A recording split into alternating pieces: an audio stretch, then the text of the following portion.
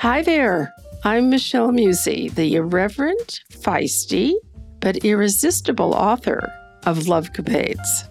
And I'm Sally Kaplan, Michelle's partner in crime as her editor and clever co-host on this audio adventure. Welcome, everyone, to the Lovecapades podcast. Welcome to episode 19 of the Lovecapades podcast.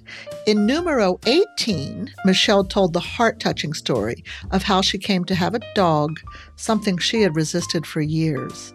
It's one of those God-inspired tales that seem to follow our courageous and wise heroine in every phase of her life. The story described a kind of unconditional love that is rare beyond rare. I wonder what magic awaits us in the next episode. Let's find out.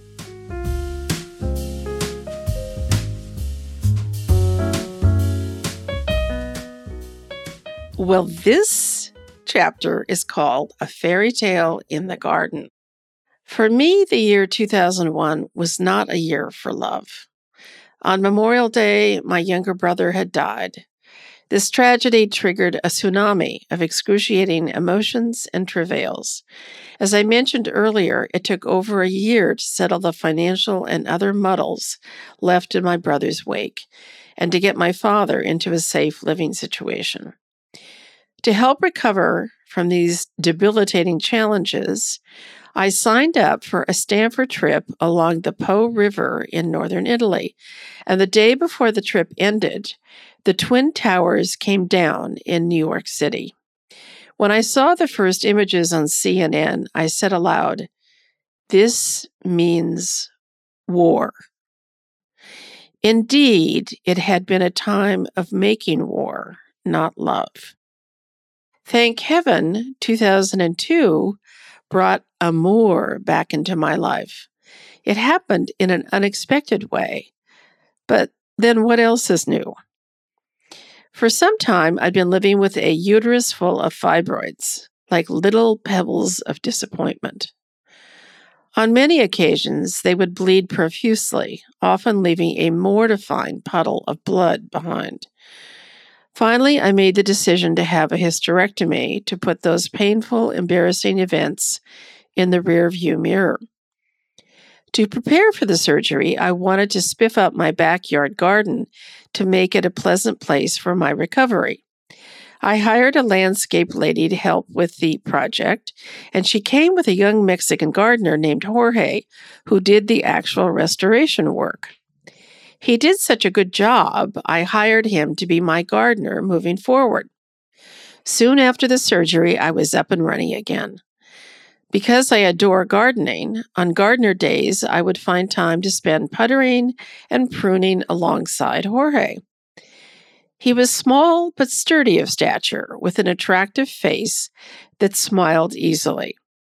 His hair was brown, but lighter than most south of the border gents, and his eyes were amber and expressive. They could signal mischief, or they could bore into you like truth-seeking missiles. Perhaps most notable was the fact he was nearly 25 years my junior and scads pounds less in weight. Yet another younger man. But these differences didn't stop him from flagrantly flirting with me. I thought to myself, he probably does this with all of his clients. That theory was dispelled the day my pretty friend Carol came over and found us in the backyard. She and I spoke later, and I asked if she'd noticed what a big flirt Jorge was. She said, "Well, he wasn't paying any attention to me, that's for sure. He only had eyes for you." A few weeks afterwards, Jorge arrived for his garden duties and rang the doorbell to ask me some questions about what needed doing. I was wearing my workout togs, a loose t-shirt, and black tights. Unconsciously, I reached back to rearrange my panties, which were in a bit of a bunch, and it made a small snapping sound. This prompted Jorge to say, "Why don't you let me do that?" I was appalled. This was his boldest move yet, and I frankly couldn't believe his Latin lover chutzpah. Or should I say, cajones? There was my Mexican gardener, half my age and about half my size, taking me on in a way many captains of industry had feared doing. And he apparently wasn't planning on taking no for an answer. After his bold remark, I remember telling him that I knew what he was up to and that I didn't know what to do about it. With that, I slammed the door in his face and retreated into my safe haven to contemplate what the heck to do. It had been quite a while since I'd had a satisfying sexual liaison, and this is what the universe was offering me. But it clearly came in a package that I had a very hard time imagining. I hearkened back to my improv professor, Patricia Ryan's brilliant advice. If you block what is offered, you will have a very dull life. Either accept it as a gift or pass it forward. This works in improvisation and it works in life. I knew this was a pivotal decision for me. Needless to say, my ego railed against the idea of my sophisticated, successful self being bed down by an uneducated Mexican gardener far afield from my social class. So, to clarify my decision, I drove over to the Stanford campus later that night with my convertible top down, parked in a field, and communed with the full moon. I had quite a talk with myself. Byron Katie, one of the many teachers I'd encountered over the years, used to ask this question: can you absolutely know that it's true? So, I pondered, is it really true that saying yes to Jorge would be a bad idea? After a lot of back and forth, I finally pushed my frickin' ego to the side and decided to go for it. I suppose you could say I'd strapped on my own pair of cojones. The next day, I called Jorge and invited him over for a glass of wine. We both knew this was code for "your wish has been granted." Immediately, the nerves arrived like a horde of Huns. It had been so long since I'd had a proper lover, my wardrobe for such romantic antics was nil. I took myself over to Macy's the day of the rendezvous to find a little something to throw on after the deed. Disrobing in the dressing room with its three-way floor-to-ceiling mirrors caused a spasm of panic. There is no way, I said to myself after viewing my overly ample figure, that I can go through with this. But I did go through with it. And it was one of the best decisions I've ever made, proving how important it is to trust the wisdom of your psyche. Jorge appeared that evening, looking like the frog who had transformed into the prince. We sipped wine and tasted a few nibbles while sitting on the couch, and then he made his move. We repaired to the bedroom and made love once, and then again. And by the time dawn was breaking, again. Luckily, it's like riding a bicycle. You never forget how. And there is nothing that feels as heavenly as good sex. Of course, it is made better when love is involved. Would it be possible for us to love each other? Or would this just be recreational rolls in the hay? This is the perfect time to tuck in another love bite.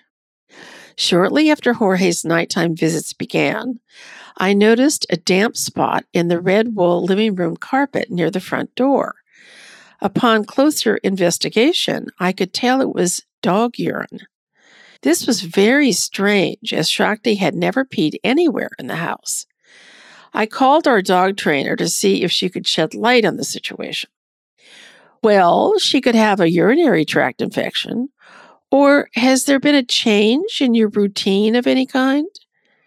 I hesitated and then said, I have a new man friend, as a matter of fact.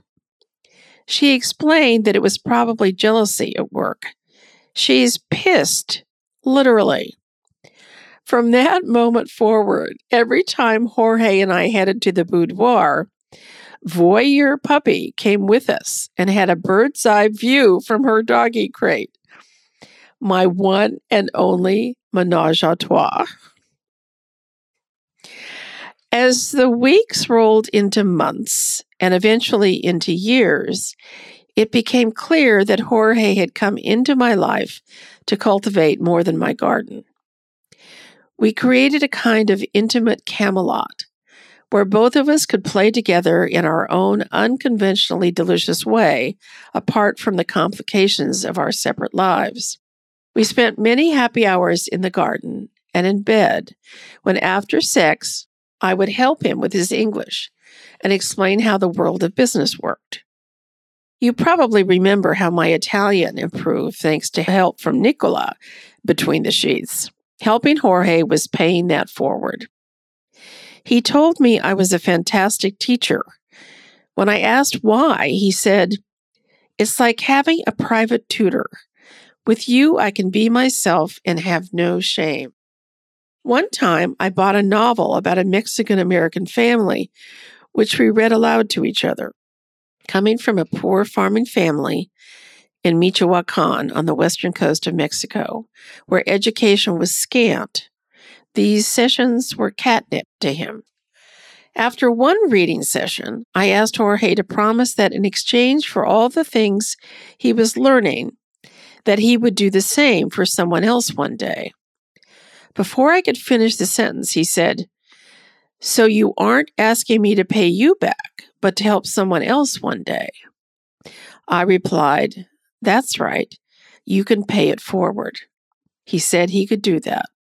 Once again, he surprised me with his innate wisdom and sensitivity. I continued to marvel at how unorthodox our relationship was, and yet how happy it made us feel. My affair with Jorge taught me once and for all that amour often looks much different than what you expect. Sometimes it's about finding yourself with an unlikely person and creating a big, oddball, delicious love.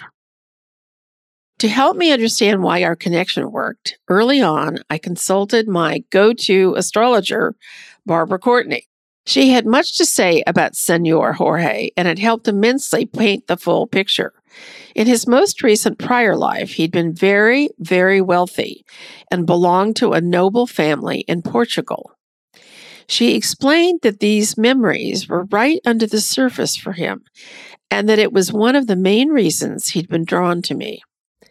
Clearly, Jorge was much more elegant and sophisticated than he appeared to be. This made a lot of sense to me.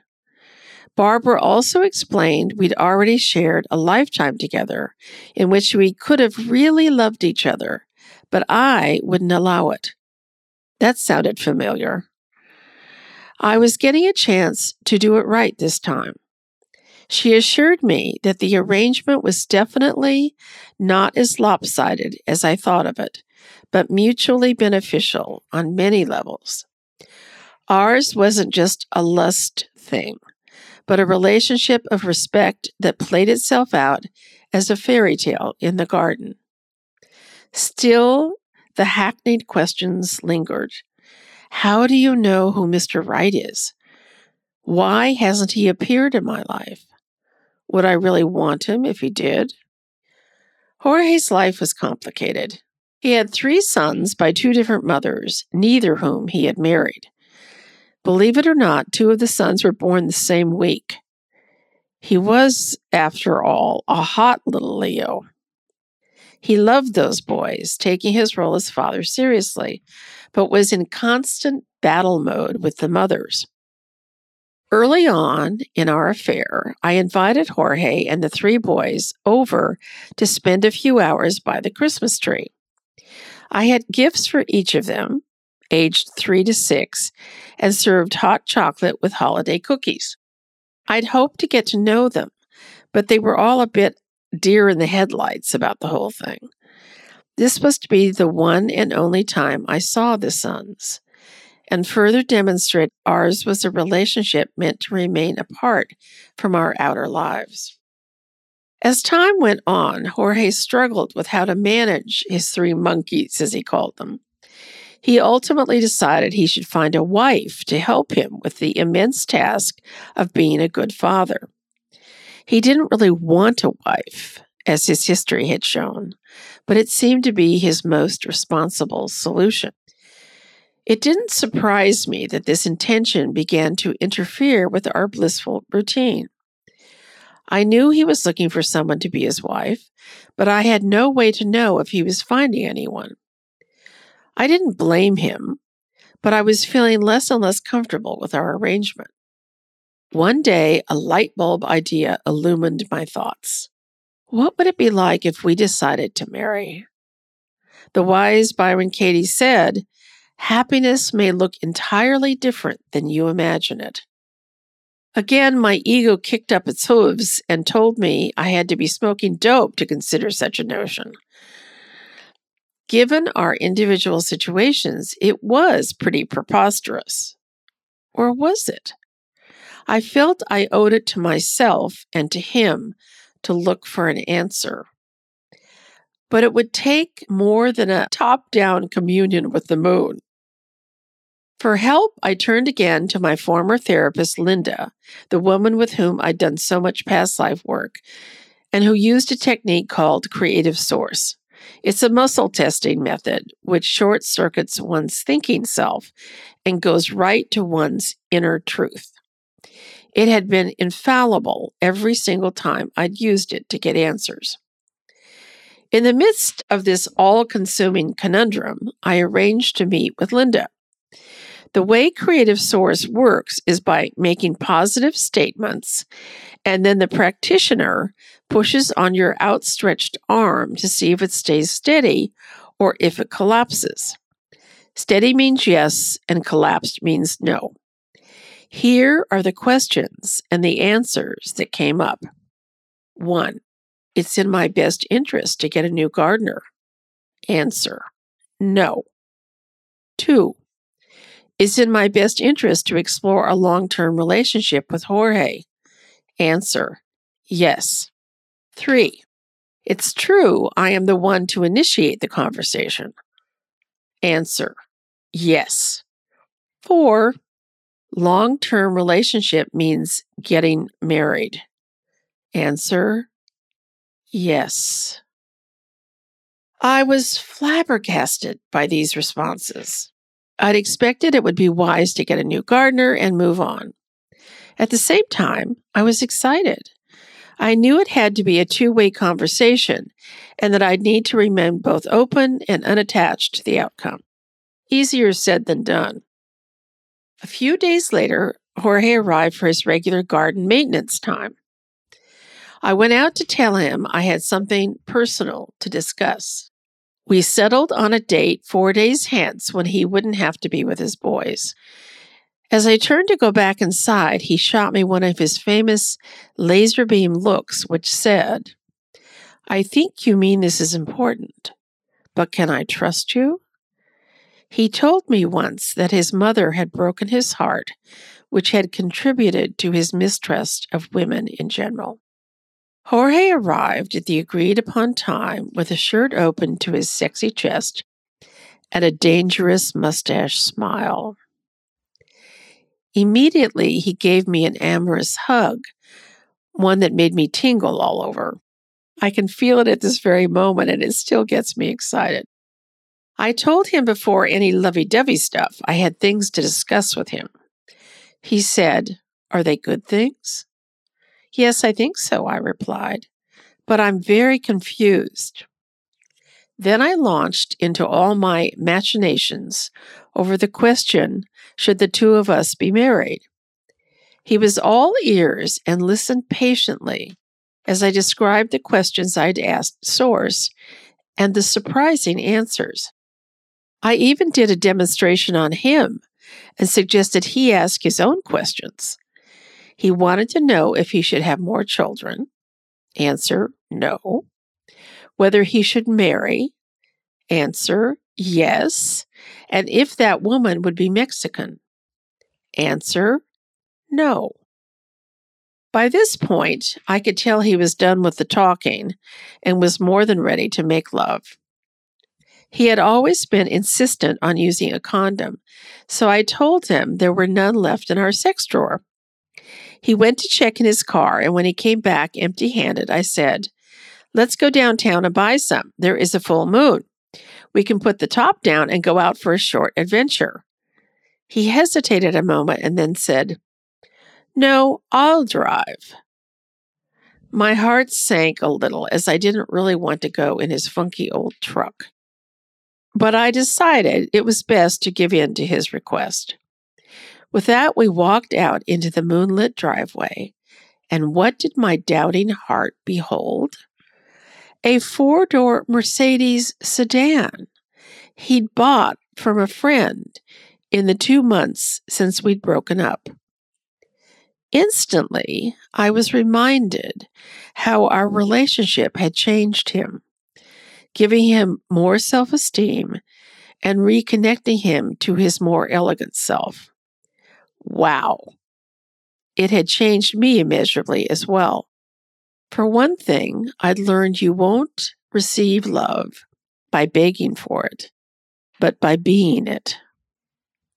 We cruised downtown in his new uptown ride with the moonroof open and warm breezes curling around us. Once parked, I said to him, "Bring me a surprise."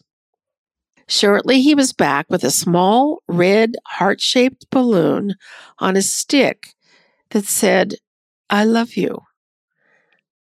Then and there, I asked myself the eternal question. Can a girl really ask for more than this? I kissed him on the cheek and told him how much I loved my surprise. We were quiet as we drove back to my house, except for the several times Jorge said under his breath, "Muy bueno, muy bueno." Once home, we made love using one of the turquoise-clad Trojans in the box of 14. We used another in the morning before he asked, "Are you looking for an answer to the big question?" "Not yet," I replied. "Just think about it." It was the beginning of May, Cinco de Mayo, in fact, when this reunion took place.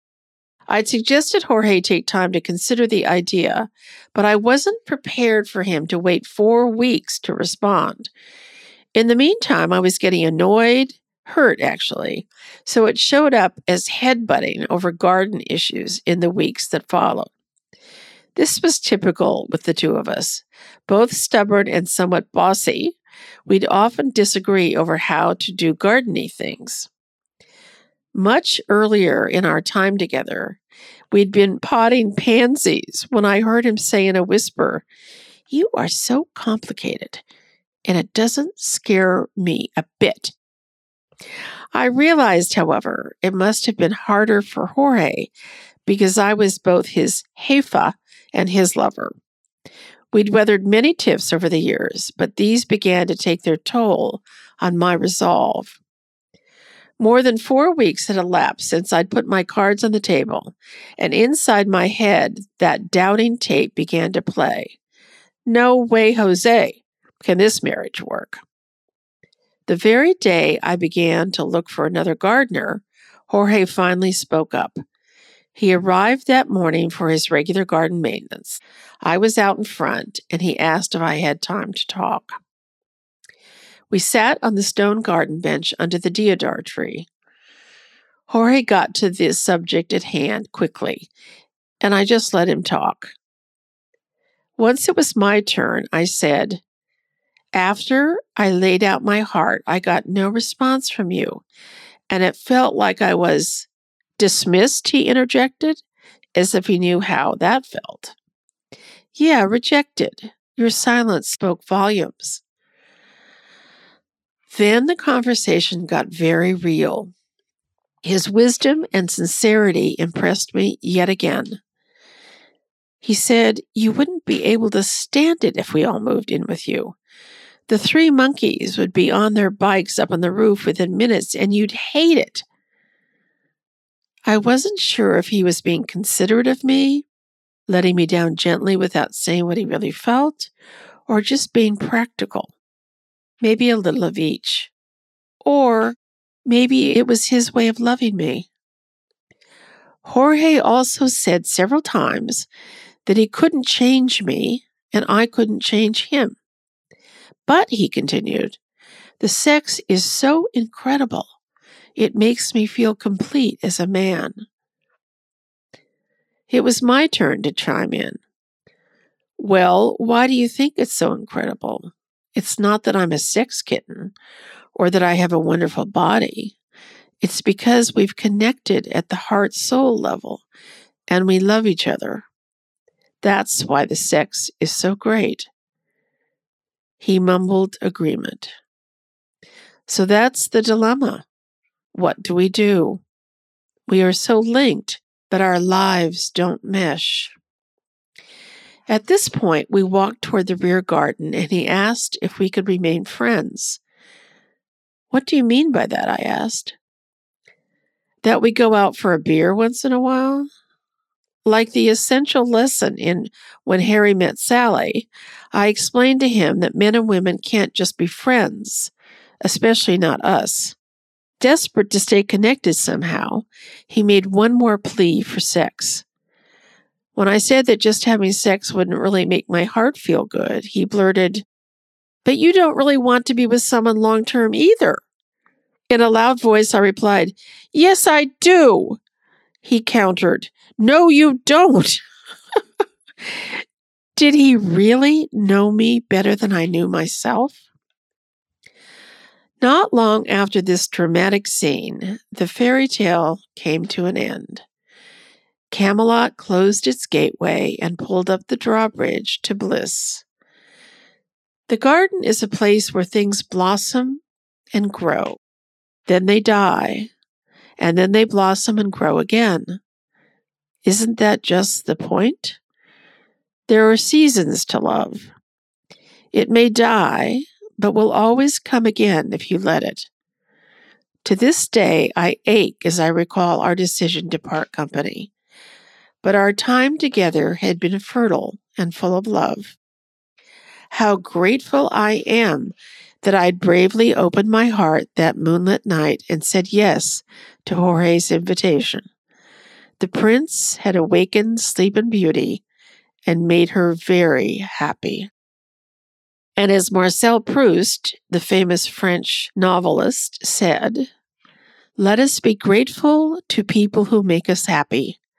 They are the charming gardeners who make our souls blossom." So before moving on, I have another moving love bite that fits right here. After my breakup with Jorge, I was desolate and seeking consolation. One of my spiritual gal pals, Susan, and I had just had a coffee powwow at our favorite outdoor Cafe Barone to commiserate about Jorge. Upon leaving and getting in the elevator to go down to the garage, the automatic doors were stuck shut for a few minutes. I finally clapped my hands to see if they would open, and voila, open sesame. A mysterious male voice in the rear of the cabin said, "Your magnetism opened the doors."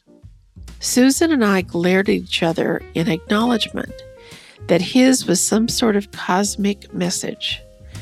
My charm had attracted Jorge, and my heart had opened the door to love.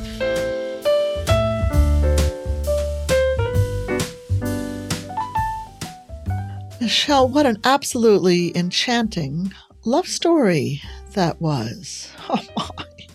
Ah, yes. It was, and it still is. Yeah. Well, let's delve a little deeper, though, okay, into some of what you read to us. So I know that early in, you told us that you're suffering fibroids and surgery that you had to go through. What was it exactly about the fibroids and the surgery that led you to Jorge? I knew I was going to have to recover, so I wanted to spiff up my garden in the backyard. So I kind of find it ironic that these fibroids, which had caused me such havoc, oh my God, I can't even tell you how awful it had been, that these troublesome fibroids actually led me to this one of my greatest love affairs of all time. Right. It certainly led you to gardening, and gardening in your life became such a big part of your life and your love affair with him. So when did you first figure out that he was really interested in you?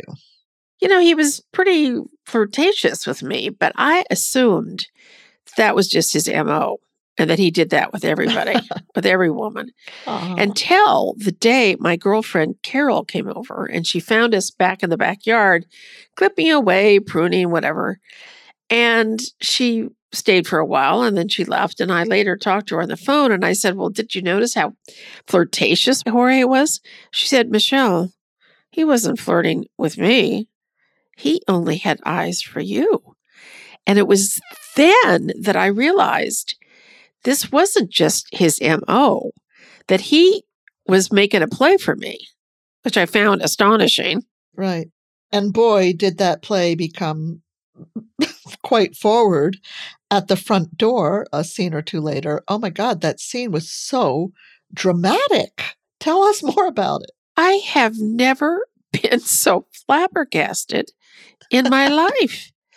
I thought, what the is he up to? And with that, because I didn't know how to respond, I basically slammed the door in his face and retreated and thought, what the hell am I going to do about this? Because I knew it was like the big offer and I had a choice to make. Was I going to say yes or was I going to say no? And that's when it all unfolded. Well, were you flattered or were you turned off? I mean, what was the general feeling that made you so flabbergasted? Well, that's a great question. Was I flattered? No. I was too flabbergasted to be flattered because there was such a difference here between the two of us. First of all, he was about half my age. He was, a small man in stature, and I'm a Zoftic woman. And I was from a very sophisticated background, and he was not. And I thought, you've got to be kidding me. This is what the universe is offering after all this time?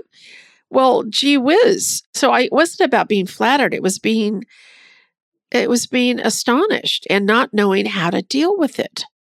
Right. And I'm glad you mentioned because the theme of accepting what the universe offers you has certainly been thematic through the book. And here it is again, right? Right. So you move forward, you decide that you're going to go for it, and you have nothing to wear.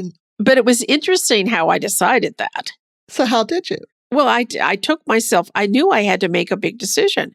So I literally drove over to Stanford, my, favorite place outside of Italy.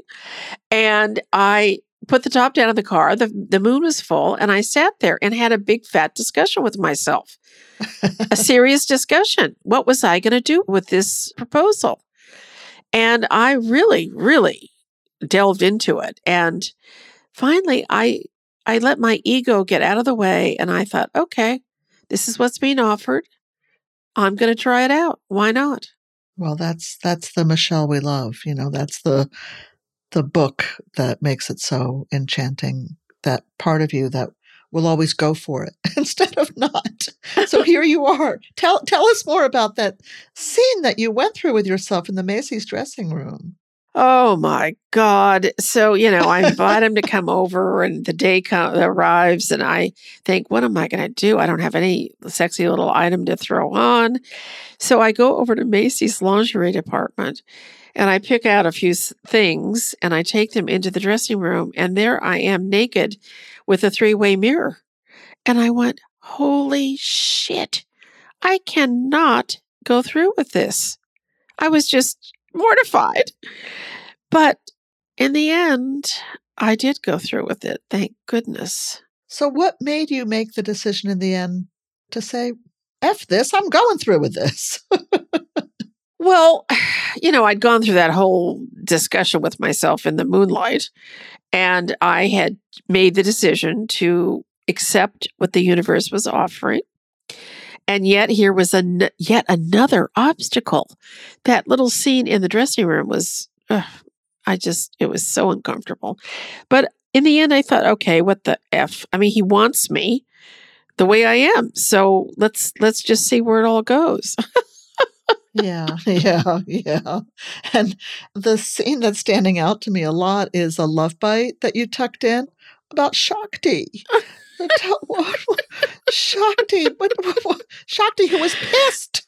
I know. It turns out that was such an interesting discovery. I mean, she was the perfect dog. We just talked about it in the last episode, how wonderful she was. And it turns out that he would come over at night and she didn't like it. So she was pissing at the front door, which is where he entered. And, it had been going on for a while. So this poor carpet, I mean, I finally noticed it and I went, well, why is she pissing on the carpet? And then when Barry, the trainer, explained it to me, it was like, wow. So from that moment forward, whenever Jorge and I would go to the bedroom, we would take Shakti with us and she would be happy as a little clam in her crate watching us have sex. Oh my God, Michelle, you said the line. That it was the only ménage à trois you ever had. I mean, it cracks me up. I know, it's so true. But I mean, she had to be part of it. So cute. So adorable. Yeah. And that you let her be part of it. Well, I didn't want to have a pissed carpet all the time. Of course not. And actually, she adored Jorge. And she actually loved all my men friends. she was like a flirt, a little fluffy flirt. Oh, adorable. Well, she was an extension of you, as we learned. I think so, yeah. A mini me in dog form. Oh, Shakti. I miss Shakti. I do too. So you say that weeks turned into months and years seeing Jorge. So how often were you seeing each other during that time? Well, once or twice a week. He would come for his regular garden day, but then we would make dates at night. And he would usually spend the night and then we'd make love before he'd left at 6 a.m. And, it was just so astonishing because we never, ever had a life outside my wonderful little Camelot, as I called it, this Camelot that we had created together. And it was pure bliss. I love that statement that it was like your own little intimate Camelot, but tell us more what that meant to you. What does that mean?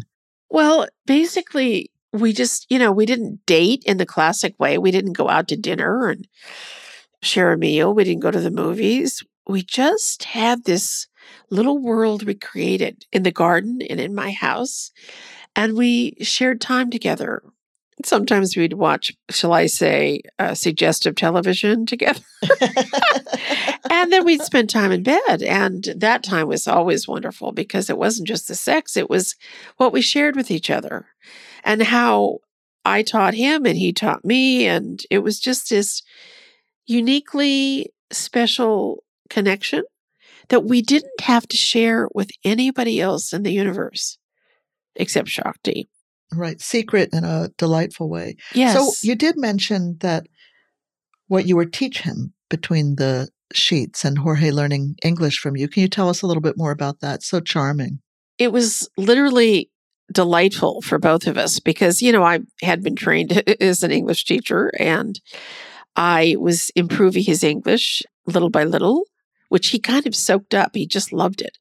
And one time he told me I was a fabulous teacher. And I said, well, what do you mean? He said, well, I can be myself without shame. And that just said so much to me. And then later on, I said to him, all this stuff you're learning, whether it was about how to speak English better or whether it was how to conduct his gardening business better, I said, you can share this with somebody else. And he instantly got that. He connected the dots and said he could do that. I thought that was really extraordinary in a way that he understood that so quickly. But that theme of paying it forward that you described, what made you want to give him that? Was it because it was something you had experienced in your own life? Well, I'd had that wonderful opportunity to improve my Italian with Nicola between the sheets, Right. but it was more than that. I was a born teacher in a way, even though my high school teaching experience wasn't a positive one. But I loved him and I wanted to give him, I wanted to share with him what I could. It was coming from my heart. And because it was so sincere, he just lapped it up. He loved it. It was extraordinary time for him. So it was just a beautiful sharing that transpired between the sheets. Yeah. Michelle, one statement that you put forward that I really would like to hear more about is that amour looks different than what you expect. So delve into that a little bit more for us. That's huge, isn't it? We grow up to think that, at least in my generation, that you were going to fall in love and have a family and that you were going to marry somebody appropriate who was from your milieu and somebody your parents would approve of and so on and so forth. But the truth is, love comes in so many forms, and it often comes in unsurprising ways. And if we're uptight, we miss those opportunities. And I'd done, so much spiritual work by this time, learning spiritual lessons. And I had been so affected by that course I took at Stanford on improvisation. And I just realized that sometimes these things, the universe is offering you love in a form that doesn't fit. And this was the perfect example of that. And even with all that spiritual awareness I had gathered and gained, I almost said no, because it was this young man, this Jorge, was so far afield from what I expected. But thank God I got over myself. Well, along those lines, the relationship really is unusual, isn't it? I mean, how many women would have let themselves go to something that was so opposite their expectations, so opposite what they would typically align with in a lover? I think most women would have said no. I mean, we all hear about wives who dilly-dally with their gardeners or their contractors or whatever. Right. It's an old trope. Yeah, that's pretty common. But this was different. This was a serious love affair in the end with somebody. I didn't share this with my friends. Are you kidding? That was part of the Camelot thing. It was something that I kept totally private. It wasn't anybody else's business because I knew that those people who knew me, was clients, friends, whatever, they would look down on it. They would think I was out of my mind. And as we discuss it today, the listeners, some people may think, this woman made a very, very weird choice, but the fruit of that choice is so sublime that I realize that I allowed myself this gift, and I am forever grateful for it. And you were investigating, it seems, inside yourself why this unusual connection was so deep. And so tell us more about the past lives you found out that you had together. Well, in the beginning of the whole thing, I was trying to make sense of it. So I consulted my astrologer, Barbara Courtney, and she went into great detail about how the two of us had been in a former life, and that in that lifetime, we had the chance for great love, but that I interfered with it. I said no. And isn't it amazing how the universe gave me a second chance at that? And I almost said no the second time, but I didn't in this life. However, she also explained something that made sense, so much sense to me, that Jorge had been, in his most recent past life, a nobleman from Portugal. And obviously, that sophistication and elegance and nobility under the surface is what allowed him, I think, to a large degree, to take me on. I really think that was at play. And it kept showing up throughout our relationship, this elegance, this sophistication, beyond what you would expect from the package that was presented. So it was pretty mystical. It was pretty cool. And it also brought up going to these counselors and learning more about your connection to him spiritually brought up some deep questions in you once again. Like, I love how you asked yourself, well, how do you know who Mr. Right is? And why hasn't he appeared in your life? Would you really want him if he did? What was that about, Michelle? How did that work inside you? Well, that's the big question that, is the question of one of the biggest questions of my life. And that theme keeps showing up in the whole book. And to this day, I can't be completely sure. I don't know. If Mr. Perfect showed up, would I say yes? If I had to answer that right now, given everything that's happened in my long and winding life, I think I'd say yes this time, finally. So back to the Jorge Lovecapade, he had 3 monkey boys. He called them the monkey boys, the monkeys. His little monkeys, yeah. His little monkeys. And he, was not with the moms and struggled with the moms from what you were telling us, and concluded that he needed a wife to become a better dad. How did that make you feel when he concluded that? Well, it didn't make me feel great. I mean, I understood where he was coming from because he really struggled on how to deal with those 3 boys. And he was always having fights with these mothers. So I guess he figured out that he needed a wife to help him manage that. And he didn't really want a wife, but he thought maybe it was the best solution. So he told me that. And I thought, well, I can understand where he's coming from, but I don't think it's going to be good for our relationship. And in the end, it wasn't.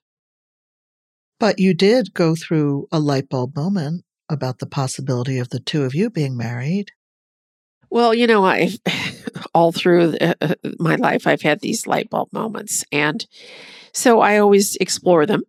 And in this case, I decided to explore them with Linda, the famous therapist. And I went to see her and we did the muscle testing bit. And there were these 4 poignant questions. I was amazed by the answers. Yes, I should explore being married to Jorge. Good grief, Gertie. I mean, I didn't expect that. But anyway, that's what came back. So in true Michelle form, I followed it up and invited him over. We hadn't seen each other for a while. I invited him over saying I had something important to discuss. So I actually didn't realize that you hadn't seen each other for a while. So there was a period of time that you backed off a little bit. Well, we'd broken up because of this wife thing. I see. And I didn't feel comfortable while he was out searching for a wife. So we hadn't seen each other for a couple months. But then I had this thought, maybe we should be married. And I explored it. So then I needed to discuss it with him. So I invited him over. And then that magical thing happened. Well, I love the part of the story where, of course, you were both very careful not to get pregnant using condoms. I guess it wasn't just pregnancy because you had had a hysterectomy. It was more than that. No, it was, he was very fastidious. He didn't want any diseases transmitted. He was very fastidious that way. So he always used a condom. Uh-huh. But you're ready to make love, but you're out of condoms. So then what happened? What happened after that? Well, then we decided we had to go get some. So, so I said, oh, well, we'll put the top down on the car. It's a full moon. We'll make a little adventure of it. And he said, no, I want to drive. And my heart sank. I went, oh, shit. I don't want to get in that stupid garden truck. But I decided to go with it for a change, not to try to override it. And we walked out. As we approached the driveway, I see this Mercedes sitting there. It was another one of those totally surprising moments in our relationship. I thought to myself, it's been 2 months since I've seen him, but look what he's done. He's bought a Mercedes. And I knew that came from our relationship. And I was just delighted by the whole thing. It was adorable. And then I think you asked him to get you a surprise when you're on your drive. So why'd you ask him to do that? I don't know where that came from. It just came out. It bring me a surprise. And then he shows up with that heart-shaped balloon that says, I love you. Oh, Gee whiz. sweet. I thought, oh, well, I guess this is love. Anyway, it was very sweet. But in the end, we parted ways. The time of Camelot came to a close, and he went on his way. And I think in the end he found a wife, but we didn't ever continue our affair. That was the end. Well, you actually describe it as there are seasons of love, which is so lovely in connection with the garden and everything. But can you explain a little bit more about seasons to love? Love is something that comes and goes. And in our case, it came in a beautiful way and stayed for 5 years. And then the season for our love ended. And I think that's true of many affairs. You know, in my life, I've had affairs that came back into my life. But in this case, the season had ended, and it was a beautiful season. Beautiful. Well, to wrap up my questions for this particular episode, I just want to say that this naturally is truly the last love story of the book, even though there's another chapter to tie up some loose ends. And it brings up so many themes that were running through the entire book. So just remind us a little bit about some of those themes. Yeah, I think the story does evoke a lot of the themes I'd been discussing all along. And, you know, one of the themes was my relationship with my body. Oh, my goodness. I mean, that came up clearly. Another theme is what the universe offers you. Are you going to say no and have a dull life, or are you going to say yes? And obviously, I preferred the more exciting life. Another theme is love is not always what you expect. My goodness. Isn't that true? All the unexpected love affairs I've had. And then the issue of paying something forward. I love that. You are given a gift and you decide to pass the gift on to someone else. I think that's a beautiful thing. And then that final question. If Mr. Right actually did appear, would I say yes or no? And I think I said just a few minutes ago, at this point in time, I believe I would say yes. So there we are, the fairy tale in the garden. A wonderful story and a very unexpected story, but something I cherish. I cherish. So we're almost at the end, but we have a few tidbits to explore next time. Until then, I'm looking forward. Love is in the air. Love is in the air. Bye, Michelle. All right.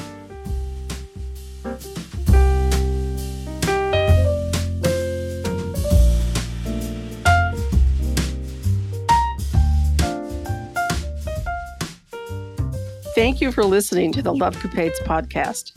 If you'd like to submit questions, please send them to michelle@lovecapades.com. And that's spelled MICHELE at LOVECAPADES.com. Also, check out our Facebook page and website, both called Lovecapades, for fun facts and groovy visual stuff.